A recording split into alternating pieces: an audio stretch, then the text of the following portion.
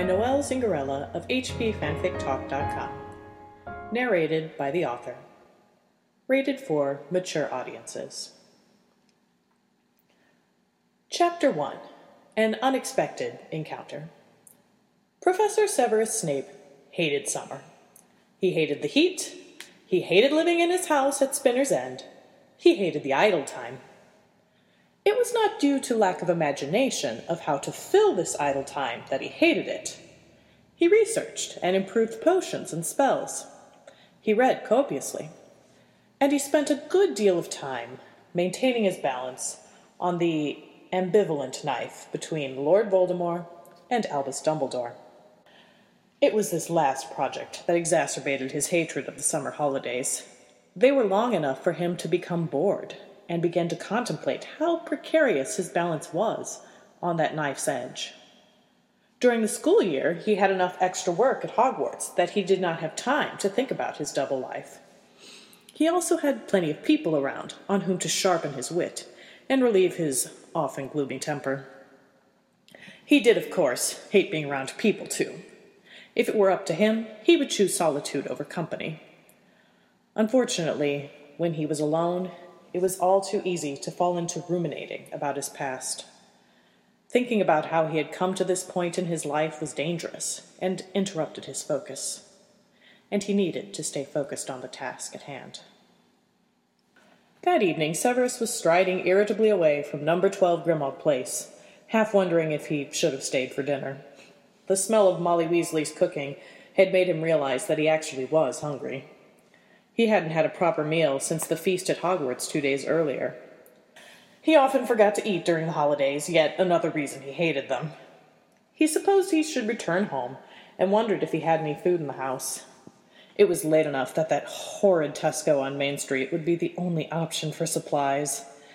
He detested the place due to its obnoxious size and overwhelming amount of merchandise. Why Muggles required 25 choices for mustard he would never understand. With that in mind, he decided he would rather take the risk of going hungry and wait for Reed and Bell's on River Lane to open in the morning.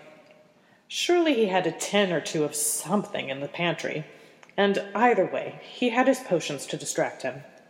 He was working on an universal antivenom. Considering the amount of time he was spending with Nagini, he liked to be prepared.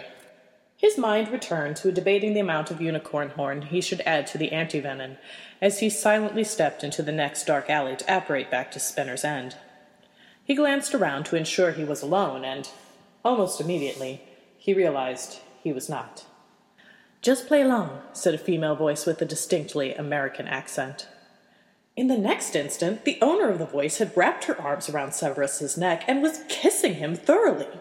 He inhaled sharply, and his hands snapped to her shoulders with the intention of pulling her away from him. However, in the brief time it took for his hands to reach her, part of his mind had registered that her kiss was the perfect balance of tease and promise. If it had been an age since Severus had eaten, it had been an eon since he had been kissed. The less rational part of his brain began to demand control, and his hand slid down to explore the exquisite curve of her waist. She released his mouth and trailed her soft lips across his cheek to his ear. "Kiss my neck," she ordered throatily, and Severus found that he was only too happy to comply. She rewarded him with a delightful sound, rather like a purr. "Good," she murmured. "Now, when I count to 3, you get down and stay there." Severus's rational mind attempted to assert itself. "Who in the name of Merlin?" he hissed, but she cut him off, suddenly focusing her attention entirely on something else. 1, 2, 3, she counted in a tone that left no room for argument. Severus had been in enough strange situations throughout the course of his life that he knew when it was time to debate and when it was time to obey and question later. His instincts told him that this was one of the latter occasions. So he ducked, and the woman neatly vaulted over him. He whirled around as quickly as possible while still crouching, feeling like a complete idiot. His eyes widened slightly as he saw a creature, fangs and claws bared, flying at the wild woman. Vampire, his mind supplied as he reached for his wand. Before he could bring it into play, the woman and the monster met in midair. There was a sickening thud. The two landed, and Severus found himself covered from head to foot in ash and blood. "Ugh!" grunted the woman, scrambling to her feet and pulling her own wand out of her soot and blood-covered tunic.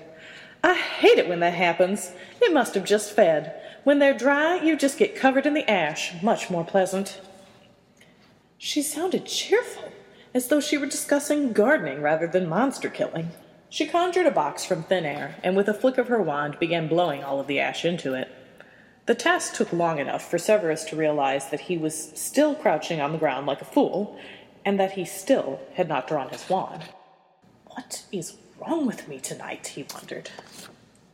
She snapped the box shut and concealed it with another wand flick. "Tear, Jill," she said lazily, passing her wand over the street and the walls of the buildings. The vampire blood flew into it like a fountain in reverse.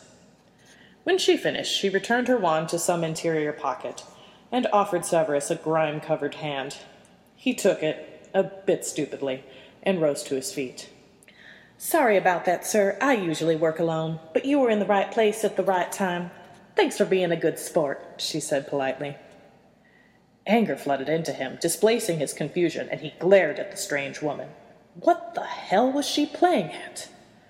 "Not at all," he said caustically. "I can think of no better way to spend the evening than covered in gore." She did not seem disturbed by either his glare or his tone. "Me either," she quipped back, rummaging in a pocket. Eventually she found what she was looking for, and removed what appeared to be a palm-sized diary. "This is a portkey," she went on, snapping it open. "I think we should head somewhere more, private, so that we can deal with this mess." "There is no we," he snapped. "And you must be completely mad if you think that I am going anywhere with you." She smiled at him, but her tone was firm. "I'm afraid I have to insist. You're covered in vampire ash. I'm sure you're a very competent wizard, but I have to collect all of the ash and bury it within 3 days, or the vampire will rise again. Then I'd be back to square one and very irritated to boot.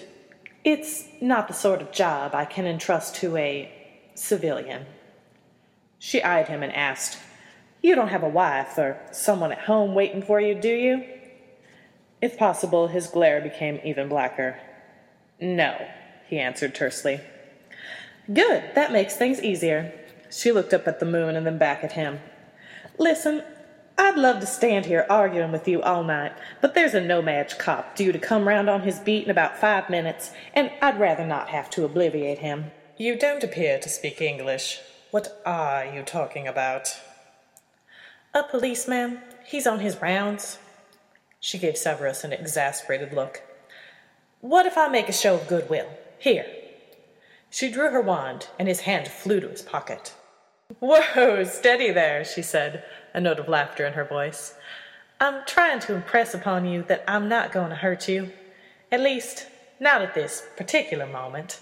She tossed her wand lightly in the air to flip it around, and offered it to him, handle first. "Now, will you come? Surely you're not afraid of little old me." Even in the shadows, Severus could see that her eyes were twinkling with mirth. His lips were still tingling from her kiss, and he had to admit that his evening had become much more interesting than it had been 20 minutes earlier. "I can't imagine being afraid of a mad woman such as you," he said silkily, taking her wand and putting it in his pocket. "You'll learn," she bantered, holding out the portkey again. "Shall we?" "Very well, but I will do the counting this time." Her smile returned. "You probably like to be on top, too."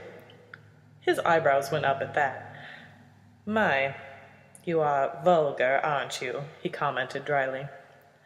"Only some of the time," she replied easily. "The rest of the time, I'm a perfect lady. On 3?" He found himself suddenly very curious to know how she believed a lady behaved. His eyes glittered at her, and he counted 1, 2, 3. They touched the port key together, and the world spun away into darkness.